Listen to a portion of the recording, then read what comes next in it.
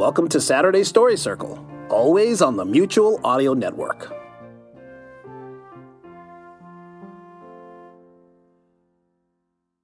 The following audio drama is rated G for general audiences.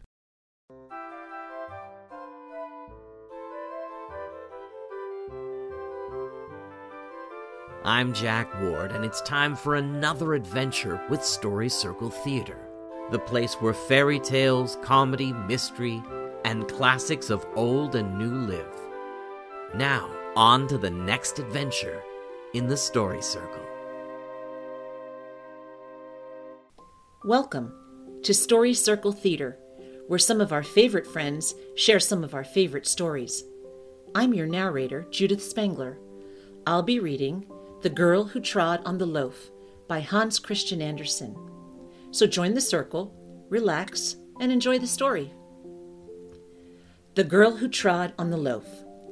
There was once a girl who trod on a loaf to avoid soiling her shoes, and the misfortunes that happened to her in consequence are well known. Her name was Inga. She was a poor child, but proud and presuming, and with a bad and cruel disposition. When quite a little child, she would delight in catching flies and tearing off their wings so as to make creeping things of them. When older, she would take cockchafers and beetles and stick pins through them. Then she pushed a green leaf or a little scrap of paper towards their feet, and when the poor creatures would seize it and hold it fast and turn over and over in their struggles to get free from the pin, she would say, "The cockchafer is reading. See how he turns over the leaf?" She grew worse instead of better with years, and unfortunately she was pretty, which caused her to be excused when she should have been sharply reproved. "Your headstrong will requires severity to conquer it," her mother often said to her.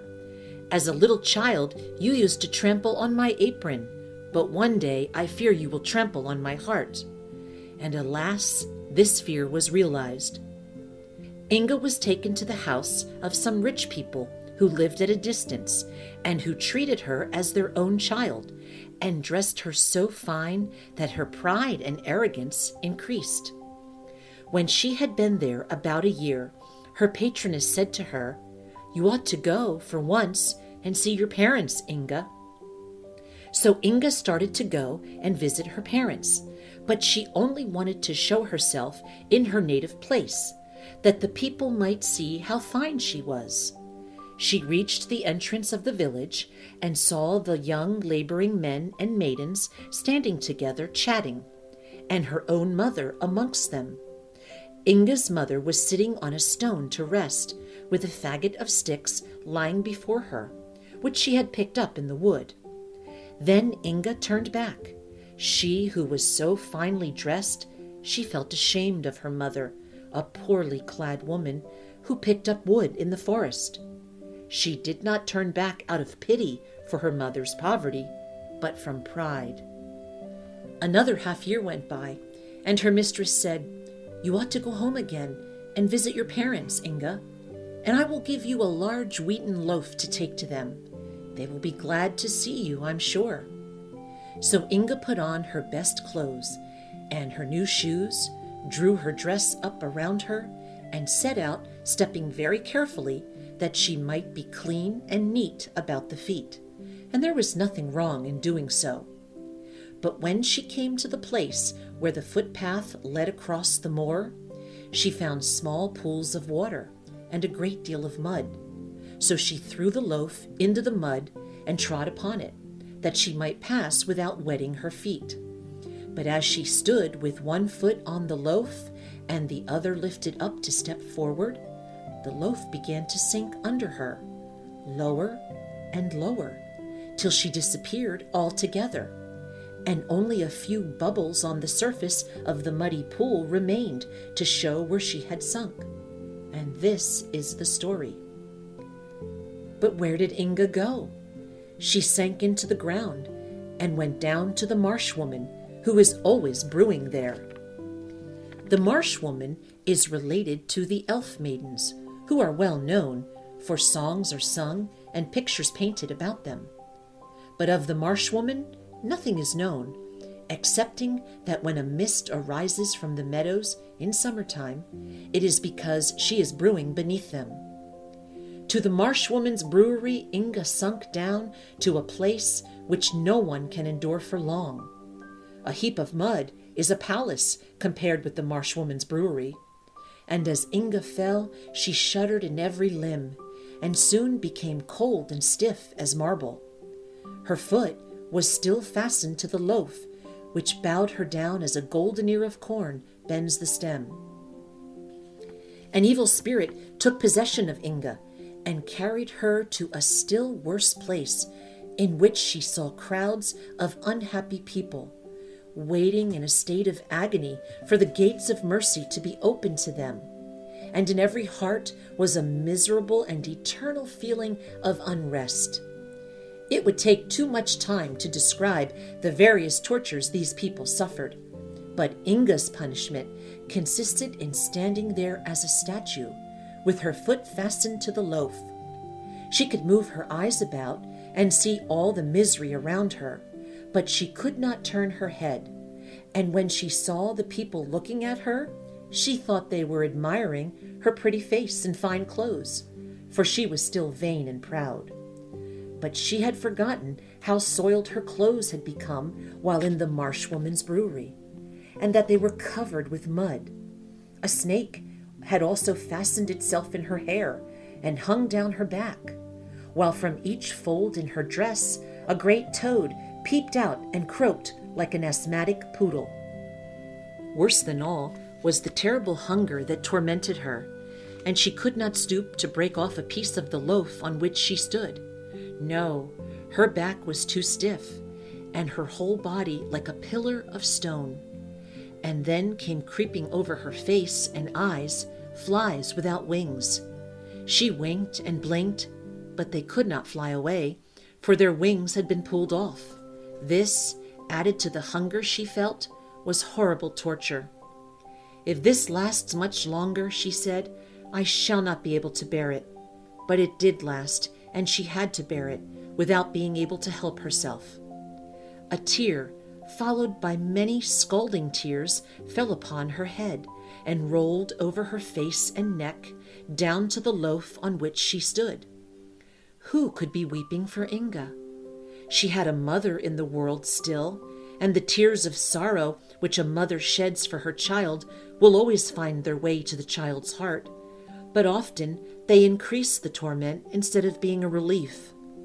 And Inga could hear all that was said about her in the world she had left, and everyone seemed cruel to her.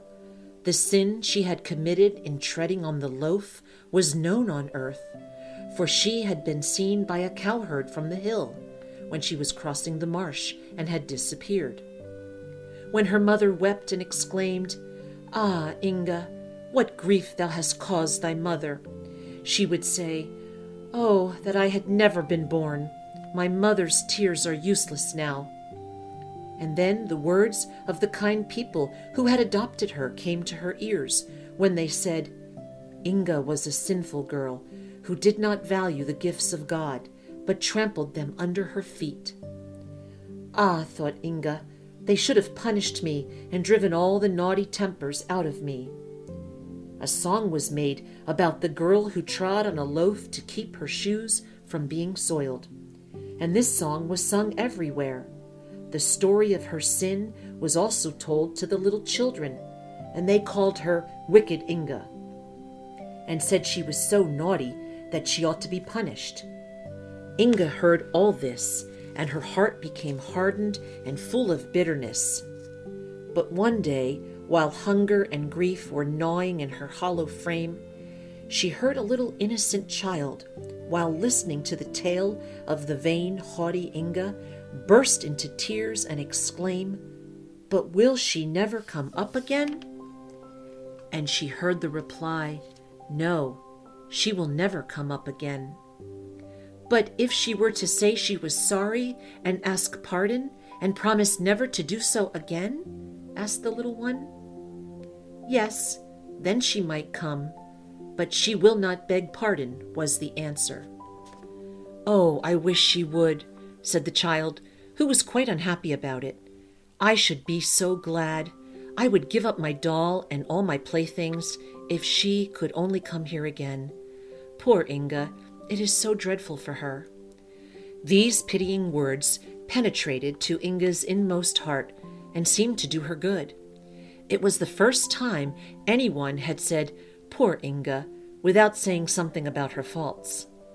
A little innocent child was weeping and praying for mercy for her. It made her feel quite strange, and she would gladly have wept herself, and it added to her torment to find she could not do so. And while she thus suffered in a place where nothing changed, years passed away on earth, and she heard her name less frequently mentioned. But one day a sigh reached her ear, and the words, "Inga, Inga, what a grief thou hast been to me! I said it would be so." It was the last sigh of her dying mother. After this, Inga heard her kind mistress say, "Ah, poor Inga, shall I ever see thee again? Perhaps I may, for we know not what may happen in the future." But Inga knew right well that her mistress would never come to that dreadful place. Time passed, a long, bitter time. Then Inga heard her name pronounced once more, and saw what seemed 2 bright stars shining above her. They were 2 gentle eyes closing on earth. Many years had passed since the little girl had lamented and wept about poor Inga. That child was now an old woman whom God was taking to himself. In the last hour of existence, the events of a whole life often appear before us, and this hour the old woman remembered how, when a child, she had shed tears over the story of Inga, and she prayed for her now. As the eyes of the old woman closed to earth, the eyes of the soul opened upon the hidden things of eternity. And then she, in whose last thoughts Inga had been so vividly present, saw how deeply the poor girl had sunk. She burst into tears at the sight, and in heaven, as she had done when a little child on earth, she wept and prayed for poor Inga. Her tears and her prayers echoed through the dark void that surrounded the tormented captive soul, and the unexpected mercy was obtained for it through an angel's tears. As in thought, Inga seemed to act over again every sin she had committed on earth. She trembled, and tears she had never yet been able to weep rushed to her eyes. It seemed impossible that the gates of mercy could ever be opened to her. But while she acknowledged this in deep penitence, a beam of radiant light shot suddenly into the depths upon her, more powerful than the sunbeam that dissolves the man of snow which the children have raised, more quickly than the snowflake melts and becomes a drop of water on the warm lips of a child, was the stony form of Inga changed. And as a little bird, she soared with the speed of lightning upward to the world of mortals. A bird that felt timid and shy to all things around it, that seemed to shrink with shame from meeting any living creature, and hurriedly sought to conceal itself in a dark corner of an old ruined wall. There it sat, cowering and unable to utter a sound, for it was voiceless. Yet how quickly the little bird discovered the beauty of everything around it. The sweet fresh air, the soft radiance of the moon as its light spread over the earth, the fragrance which exhaled from bush and tree, made it feel happy as it sat there, clothed in its fresh, bright plumage. All creation seemed to speak of beneficence and love. The bird wanted to give utterance to thoughts that stirred in his breast, as the cuckoo and nightingale in the spring, but it could not. Yet in heaven can be heard the song of praise even from a worm, and the notes trembling in the breast of the bird were as audible to heaven even as the Psalms of David before they had fashioned themselves into words and song. Christmas time drew near, and a peasant who dwelt close by the old wall stuck up a pole with some ears of corn fastened on the top, that the birds of heaven might have feast and rejoice in the happy blessed time. And on Christmas morning the sun arose and shone upon the ears of corn, which were quickly surrounded by a number of twittering birds. Then from a hole in the wall gushed forth in song the swelling thoughts of the bird, as he issued from his hiding place to perform his first good deed on earth. And in heaven it was well known who that bird was. The winter was very hard. The ponds were covered with ice, and there was very little food for either the beasts of the field or the birds of the air. Our little bird flew away into the public roads and found here and there in the ruts of the sledges a grain of corn, and at the halting places some crumbs. Of these he ate only a few, but he called around him the other birds and the hungry sparrows, that they too might have food. He flew into the towns and looked about, and wherever a kind hand had strewed bread on the window-sill for the birds, he only ate a single crumb himself, and gave all the rest to the rest of the other birds. In the course of the winter, the bird had in this way collected many crumbs and given them to other birds, till they equaled the weight of the loaf on which Inga had trod to keep her shoes clean. And when the last breadcrumb had been found and given, the gray wings of the bird became white and spread themselves out for flight. "See, yonder is a seagull," cried the children, when they saw the white bird as it dived into the sea and rose again into the clear sunlight, white and glittering. But no one could tell whither it went. Then, although some declared it flew straight to the sun. We hope you enjoyed today's story, read to you by me, Judith Spangler, your narrator. Original theme music by Douglas C. Grunwald. Background music by David Feslian of FeslianStudios.com and used with his permission.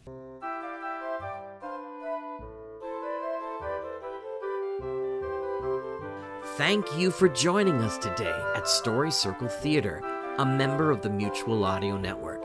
If you have a story to tell, contact us at mutualaudio@gmail.com. And we'll see you again next time for another story.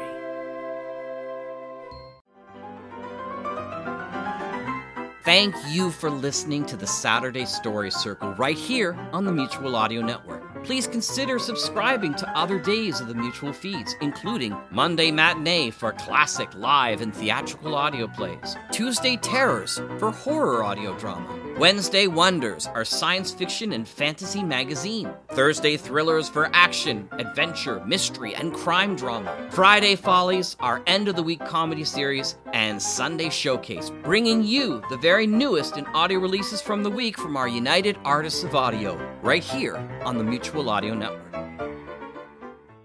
The Mutual Audio Network, where we listen and imagine together.